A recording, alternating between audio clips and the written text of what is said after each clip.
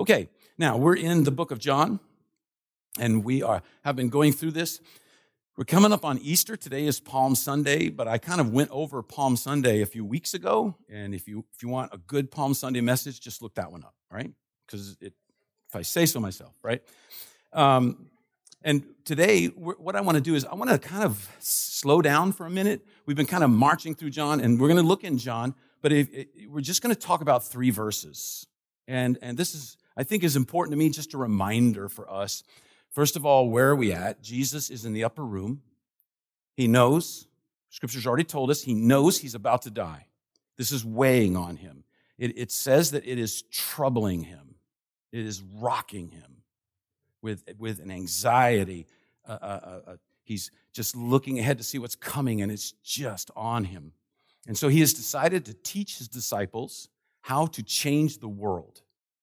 How to change the world. John 13 through 17 is how to change the world. And the great thing about this is it still works.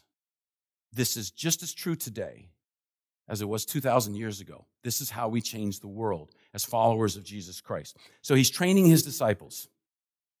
And he's been going through that. He's been starting out. And we're looking at verses 18 to 20. You can follow along on your phone, in your Bible. We're not going to put it up. It'll be up on the screen later in bits. But I'm going to read it to you. Jesus says in verse 18, I am not referring to all of you. I know those I have chosen. But this is to fulfill this passage of Scripture. He who shared my bread has turned against me. I am telling you now before it happens, so that when it does happen, you will believe that I am who I am. Very truly, I tell you, whoever accepts anyone I send accepts me, and whoever accepts me accepts the one who sent me.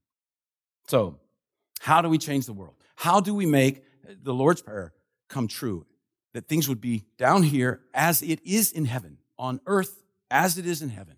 Jesus is telling them how to do this. He's telling them, what does it mean to be a disciple of Jesus Christ, to be a follower of Jesus Christ?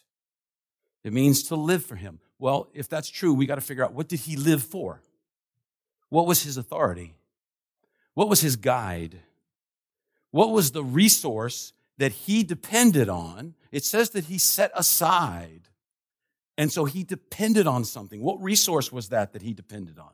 And throughout his life, we see a common phrase that is in this passage, so that Scripture may be fulfilled. So that Scripture may be fulfilled. That's his authority. That's his resource. That's what he depends on. His life was all about fulfilling the Word of God. He quoted it all the time. I mentioned this the other day. When Jesus was taken into the wilderness for the temptation, he was tempted 3 times. Each time he answered with Scripture. That's his authority. That's what he depends on. That's that foundation. It's the Word of God.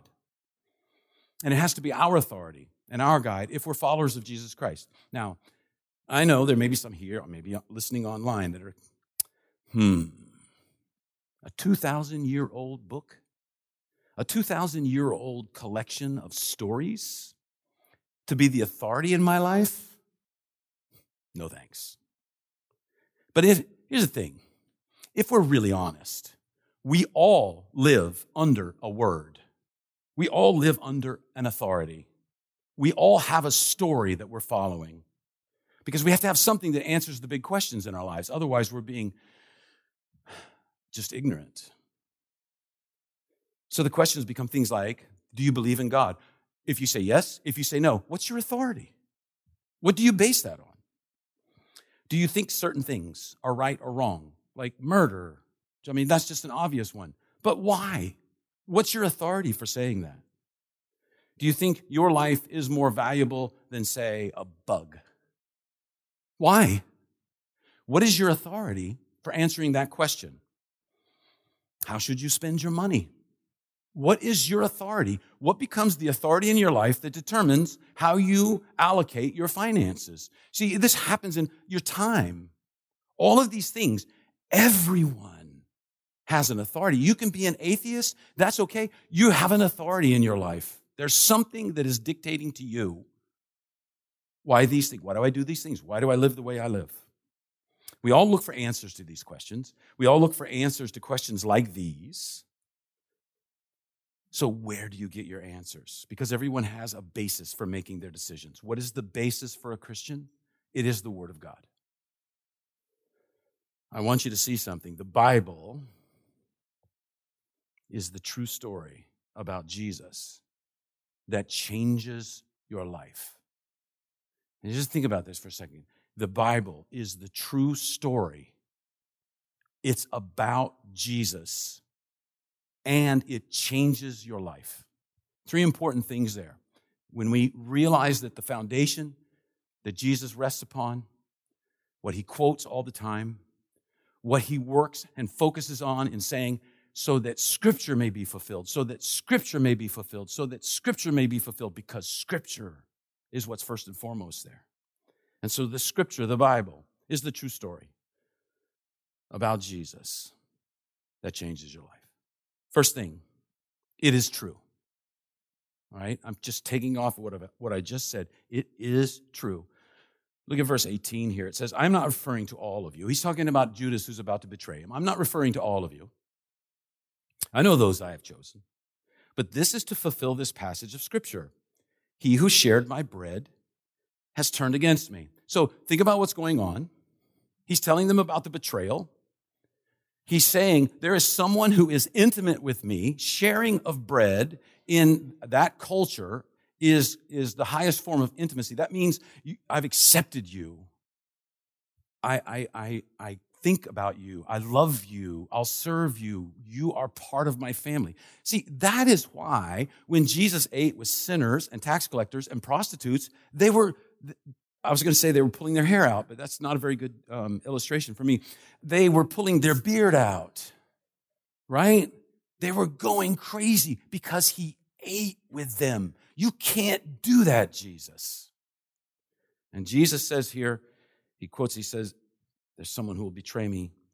We've shared bread together. In fact, just a little bit, Jesus dips the bread and says, the one who I dip this bread for is the betrayer, and he hands it to Judas. So think about this. He's talking about the betrayal. They don't get it. He has to say, I'm not referring to all of you, dummies. It's not all of you. Because they probably all like, what? Right. So he's telling them about the betrayal, and they don't get it. Very soon, Jesus will be dead, and they will not understand why. Judas will commit suicide. The disciples will be scattered in fear, which means they really didn't get it, right? And they will all believe it all seems lost. What we thought was the greatest thing in the world now has turned into the greatest tragedy there's ever been. And so Jesus goes to the Bible to teach them what's happening and what will happen. So he quotes here Psalm 41:9. Psalm 41:9 says this, even my close friend, someone I trusted, one who has shared my bread, has turned against me. Now, this is a Psalm of David, and we know what's going on at this period of time in David's life, right? At this period of time, this 1,000-year-old poem written by David, he's facing a rebellion. The rebellion is being led by his son Absalom. So his own son is rebelling against his authority and leading a rebellion in his kingdom. And one of his closest friends, an advisor, Ahithophel, decides to side with Absalom, David's son. He betrays his close friend for his son who's trying to take over his throne and get him killed. And so he gives Absalom advice.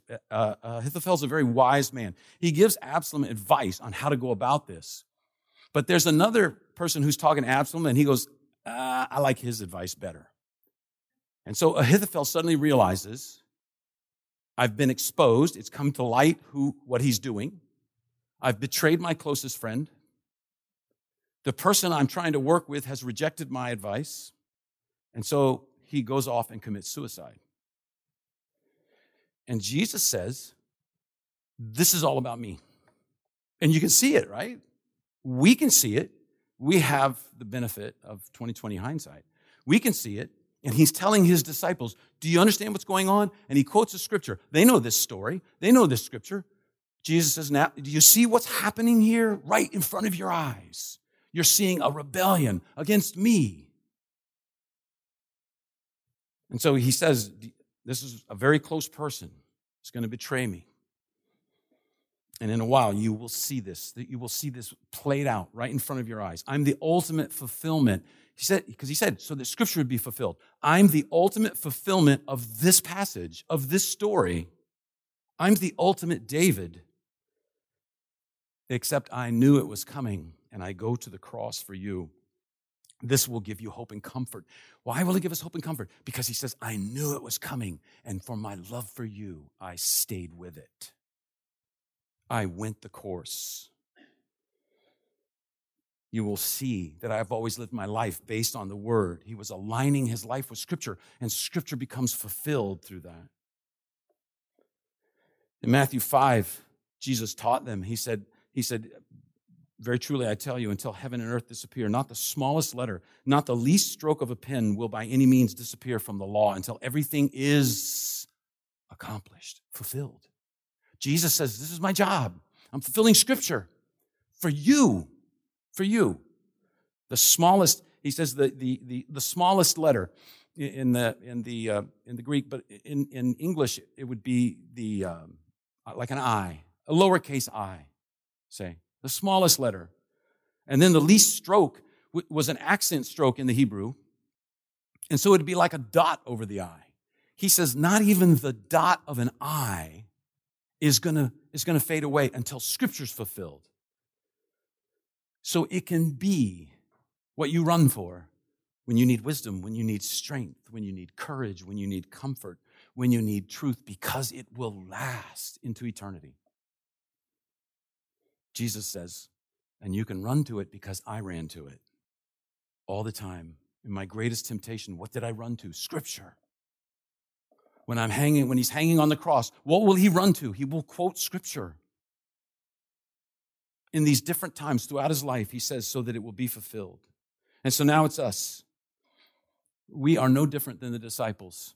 It is easy. I know I do it sometimes, and I need to think about that. It is easy to make fun of the disciples and how dopey they were sometimes. But that's the way we are, right? We do this all the time. We get weird ideas. We get weird thoughts about what would be a good idea. We're no different from them. We have no idea what will happen tomorrow. It is hard for us to make sense of things that happened in the past, things that are happening right now, things that will happen in the future. We struggle to make sense of these things. And Jesus is telling them, you can use the Bible as your trustworthy source to depend on because it's the Word of God. Because God is truth. He cannot lie. It is not within his ability to lie. And Jesus is preparing them, lovingly preparing them for the things that are to come because he knows what they're going to do. And he's telling them, you will see how this works out. In a bit, you'll figure it out. You'll look back and go, oh, man, that's what he was talking about. Oh, man. You know, and I say we're the same way, and you might think, well, how are we the same way? Well, how many times? Have there been times in your life where things have happened? You didn't understand it, and then later you go, oh, boy, man, I see what happened there. Or you go, I'm so glad I didn't do that. That would have been the stupidest thing in the world to do. So we see this. He says, you can go. He's preparing them. You will understand soon. So in the meantime, trust me. In the time where you're at right now, where you can't figure out what's going on, where you don't understand what's going on, trust me that I know what I'm doing. Trust me in this. Because then he says what will happen. Scripture tells us what will happen. The Scripture tells us that it will become a lamp to our feet. It will light the way. It will become healing to our wounds. And it will become a source of hope. So, it is true. Secondly, it's about Jesus. It's about Jesus. Now, I could have said this. I probably should have said this at the front. I'm not going to tell you anything you probably don't already know. You're not going to walk away from here going, what? The Bible's true. Who'da thunk, right? It's not something, but we need this. We need to go over things sometimes. We need to rehearse things in our minds. We need to remind ourselves of truths. And here's another one. It's all about Jesus. From the beginning to the end, it's all about Jesus. Verse 19, I'm telling you now before it happens, So then when it does happen, you will believe that I am who I am. Now, here's what's going on here. Jesus is saying, look, I know you're not getting it, but it'll be clear. Give it time. And then he quotes that famous line from Exodus 3:14. God said to Moses, I am who I am. This is what you say to the Israelites. I am has sent me to you. This is when Moses, he asked God, listen, what's your name? I mean, I got to have a name. I got to have something to attach. What do I call you? And he says, this is who I am. I am. And it's just taken off the word to be, to exist infinitely in either direction. I am. That's just it. This is and in the original Hebrew, there were no vowels. They didn't have vowels, that culture. And this is that, and I get off on this sometimes and maybe overwhelm. Everybody's like, again, Yod, Hey, Vav, Hey. Four consonants. This is where we get Yahweh when we add vowels. Yod, Hey, Vav, Hey. Four consonants, but I love this stuff. They're breathing consonants. Yod, Hey, Vav, Hey. And so the ancient rabbis would say God's name is the breath of God. And they would say, when a baby is first born, does it breathe or does it say the name of God? And when a person dies and they have their last breath, they are saying the name of God. It's just such a cool thought. You know, it's like I was reading one guy and he says, when someone says, there is no God, he says, their very breath betrays them because he is the God of breath. And so this name, this Yod, Hey, Vav, Hey, the name that the Jews revered so much, they wouldn't say it. To this day, they will not say that name. It's too holy to pollute with my mouth, with my lips. I think they've taken that a little far, but God says this is what it is. And Jesus here makes a claim. He says, when Moses was at the burning bush, that was me. That was me to the disciples. And he's saying that to us also. It's all about me. John tells us at the beginning of John that he's the Logos, this incredibly loaded term for the Greek readers. He's the ultimate truth, ultimate beauty, ultimate joy, ultimate peace, ultimate meaning. He is the ultimate. What does he say? The Logos made flesh. The ultimate made flesh. I read about this. I looked it up. In 1838, Ralph Waldo Emerson addressed the senior class of the Harvard Divinity School, these young men that were getting ready to go out to be pastors. And they wanted him to give them a theological treatise. It's a long sermon. But basically at one point he says, to fail is to not listen to your heart. The only true voice, the only sacred thing in this world is your heart, your nature. Therefore, redemption is found in the heart of man. You are your redemption. Don't look elsewhere. Don't look to a cross.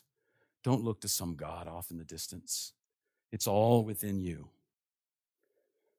And then I noticed, not that long ago, a woman named Gail Sheehy wrote a book, actually a series of books called Passages. And she said, we each find our own truth. See, this is the way the world looks at it. Jesus says, I am. I'm the breath. I'm your very breath of life. When you praise me, I give you the breath to praise. And when you curse me, I give you the breath to do that too. I am the breath. But the world says, no. Just look within you. We're all good deep inside. In spite of the headlines we see all the time, they say, look for that, look for the good. And you decide what's right and wrong. And can I tell you, that just leads to disaster. But Christians can do this. We can treat the Word of God as if it's a buffet. You pick what you like. You pick what you don't like, right? I always think it's funny at a buffet that they have a salad. right? They're just praying that you'll eat the salad. The cheapest thing, fills you up. Don't eat any of that expensive meat, right? Not just like salad, right? We treat the Word of God that way. I don't like this part. And so we avoid it or we throw it out. And Jesus says, no, I am the beginning. I am the now, and I am the end. So trust me. Because when we treat the Word of God like a buffet, what are we saying? I want a God who thinks like me. Can I tell you the worst thing that could happen to all of us is to have a God that thinks like me? That would just be disaster. It would be the worst thing that could happen. I don't want a God that's just a human being with superpowers. Because I've seen what human beings can do. And you give them superpowers, and it just gets worse. Right? I don't care what all the Marvel movies say. It doesn't work. It doesn't work. Jesus says, no, I'm the beginning, I'm the end, and I am the now. The Bible is not Aesop's fables with a whole bunch of stories with morals. Because Jesus is teaching us something here. I think this is important for us to think about. There's two ways you can read your Bible. One is you can read it like it's man-centered. You can read your Bible like it's all about me. And that's what the Pharisees did, right? They took those stories. They saw the story of Abraham, and they thought, that means I have to have faith. I have to have faith like Abraham. They took the story of Joseph. That means I have to forgive like Joseph forgave, which is incredible when you think about it. They took the story of David. Have courage like David. The story of Job. I need to be faithful even in difficult times. That's what made them Pharisees. They readily accepted the authority of Scripture, but they missed the meaning. They only saw the pieces. It's like a puzzle. You know, you get a puzzle out and you put it on the table if your family ever does that. They drive me crazy because everyone in my family does puzzles wrong, right? I know first you find the corners. Then you find the edges. Meanwhile, I look over and there's people in my family doing middle pieces. And I'm like, you are slowing me down. I quit. See, and so the Pharisees, they got all the puzzle pieces on the table and they go, it's beautiful. I love it.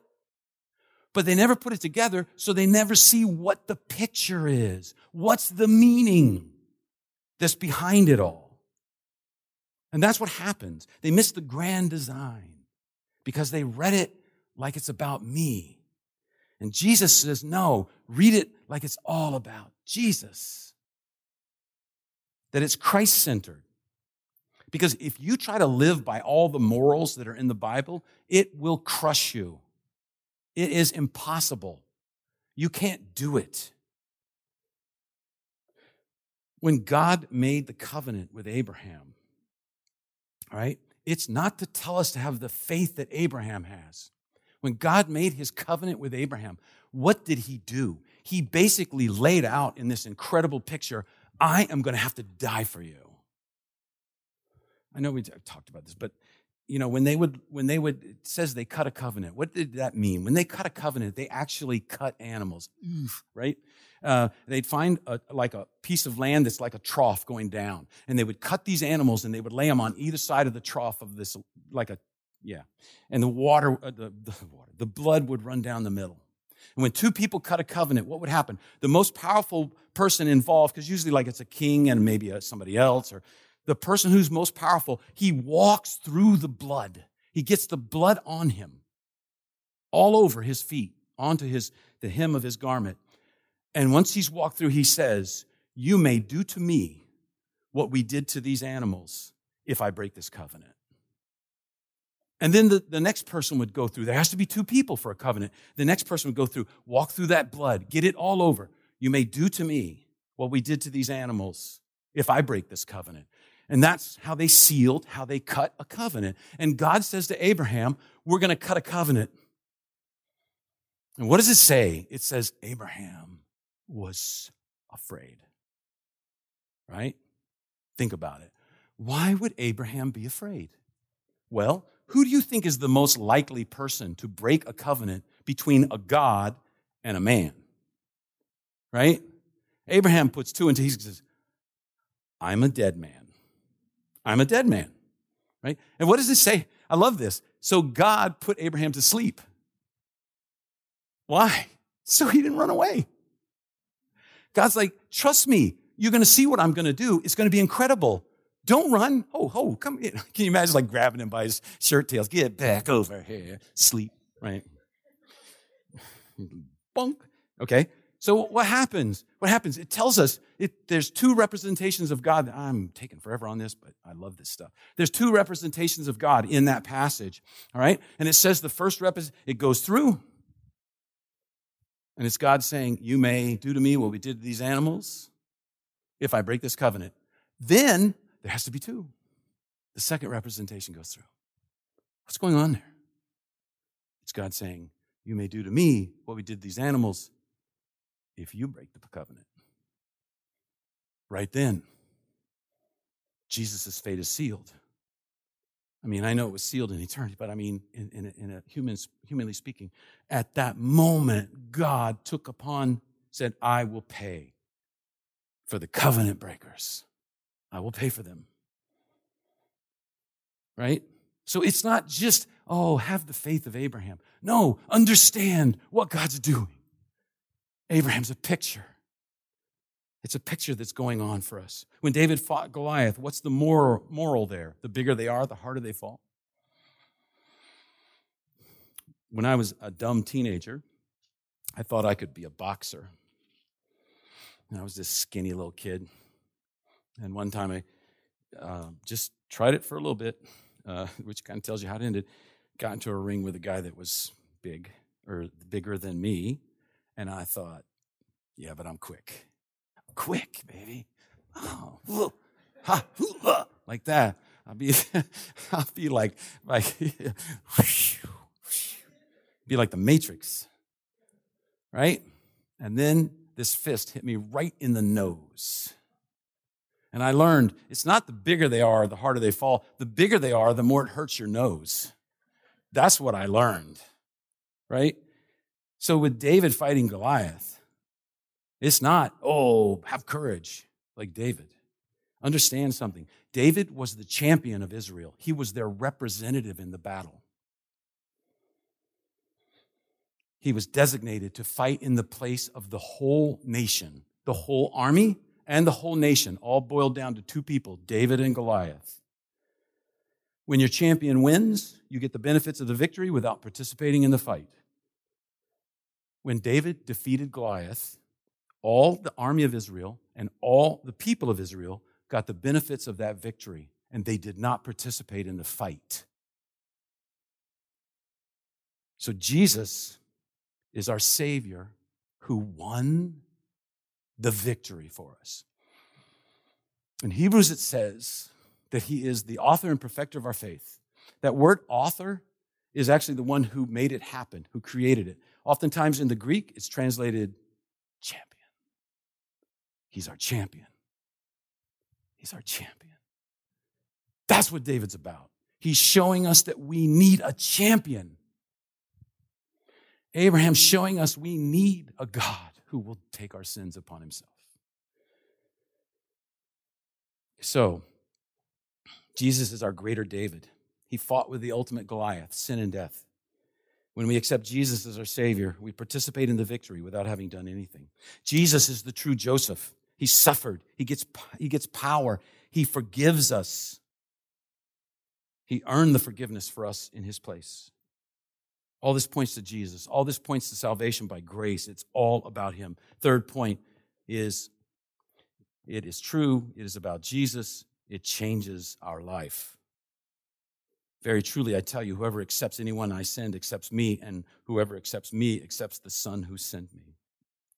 We go from being individual human beings who are struggling through life into brothers and sisters who have discovered the Zoe life that Jesus teaches about instead of the bios life that everyone is living, this eternal life, this life of meaning and purpose. We become the sent ones, the ambassadors for Jesus Christ. In Psalm 40, David goes through talking about those people who kind of are going through the motions of religion, just coming and singing and, thanks, that's great. Yeah, I'm doing great. Yeah, praise the Lord. Okay, and then just living the life the way they want, just going through the motions. And we can fall into that. And in Psalm 40, he says, sacrifice and offering you did not desire, God says, I don't need them. They're a picture. And then he says, but my ears you have opened. He says, you've opened my ears to the idea of opening understanding. Burnt offerings and sin offerings you did not require. He said, I just realized these things are pictures. They don't earn me righteousness. They're just pictures of something. They're pictures that there has to be a death that can cover sin. And ultimately, there will be the ultimate lamb who will cover my sins for good, and it will only be one death instead of deaths over and over and over. God opened his ears to hear. It's like, I don't know, I think about this in the movie, The Sixth Sense. Okay, it's been like 50 years since that movie came out. I think the statute of limitations is over. I can spoil it for you. Because you watch the whole movie and you're just puzzling and putting it together, and all of a sudden at the very end you realize Bruce Willis has been dead the whole time. Have you ever tried to watch it again, a second time? You watch it and you go, okay, I get it. Makes perfect sense now. I get it. Oh, I know why this happened. I understand why this happened. I understand what's going on here. Before you were puzzling through it, but once you realized what the key was, if you haven't seen it, maybe you should have plugged your ears. I'm sorry. But we get a very similar thing on the road to Emmaus in Scripture. Jesus is walking out. He's raised from the dead. He's walking with some disciples. They don't recognize him. And they're just going, man, it was so awesome, and now it's all ruined. It's just terrible. We don't understand what's going on. We're all running for our lives. It's like that. And it says he began to explain them from the beginning, the Scriptures, explain to them how he fulfilled the Scriptures. And then they say, our hearts burned with fire. Why? Because suddenly we put it together and we understood it's all about Jesus, and it changes us because of that. Now, we still obey the word, but suddenly it's not about me and what I must do. It's all about Jesus and what he's done for me.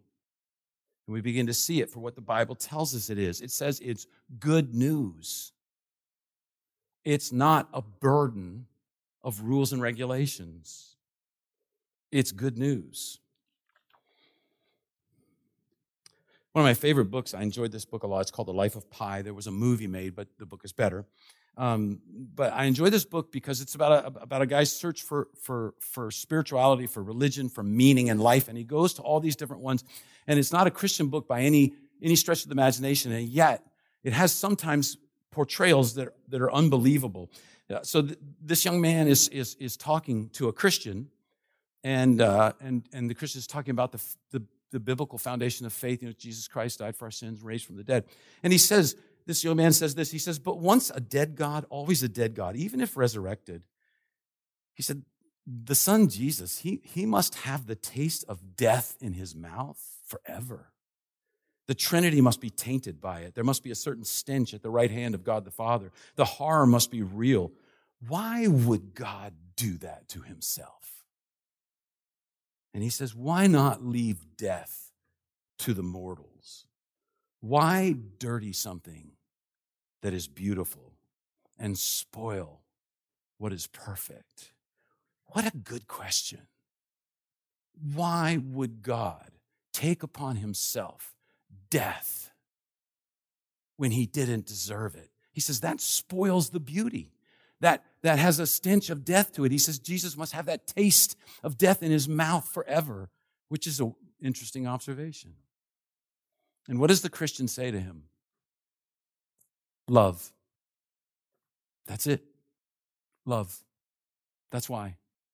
Nothing else. Just love. That is an interesting thought. That's so important for us to understand. Because then Scripture becomes about Jesus. Doesn't make me the center of it, where I tend to put myself all the time. It elevates Jesus. So, 3 quick thoughts. Nothing earth-shaking. Read your Bible. Read your Bible. That probably none of you have ever had somebody tell you to do that before. Maybe sometimes memorize parts of it, maybe even parts of a verse. I love in Hebrews where it talks about Jesus, who's the author and perfecter of our faith, who for the joy set before him endured the cross, despising the shame. Why? The joy is us. The joy is us. So even just little bits about that, because it helps me sometimes if I'm struggling to go, you know what, Jesus, you're the author and perfecter of my faith, who for the joy, who for the joy set before you, you endured the cross, and it was love. It was love. So read your Bible. Sometimes do it in community. We've been talking here. We just had an announcement. We have small groups also that are running or getting restarted after everything in the past 2 years. Do it in community. Be a part of a community. And Jesus is having a small group Bible study in the upper room with his disciples. That's what's going on there. So read your Bible. That's an easy one. Share it with others. Share the word with others. Through, maybe you speak it, maybe your testimony. But think about that. I found something. I'm like a person who's dying of thirst, and I figured out where water is. And there's tons of it. And I'm just going, I'm not sharing this with anybody. I want all. No, it's for sharing. And the third thing is obey it. So read your Bible, share the word, and obey it. This idea of wisdom, knowing the truth and acting upon it,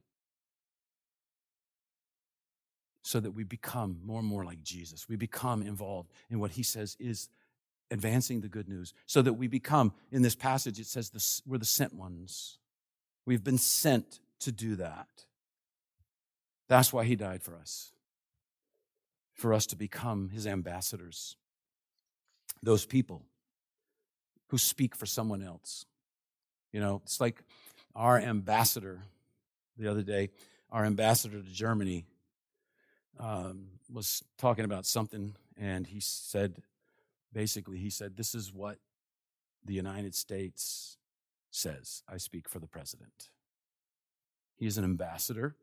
He's not in his home country, but he speaks for his home country. That's what we are. We're ambassadors for Jesus Christ. We speak for heaven. We're citizens of heaven before we're citizens of any other place. We're citizens of heaven, children of God. We speak for him. So, read your Bible. Share the word with others. Obey it. These are not earth-shattering, but they're things that we need to be reminded of. Let's pray. Father, we thank you for this time. We thank you for your word. We thank you for your Son who taught, who showed us the beauty of love and serving. Help us as followers of him to do the same. And then we experience that joy that is unbelievable. We experience the peace that is firm and strong. Help us, Lord, to be good servants, found faithful in the work. In Jesus' name, amen.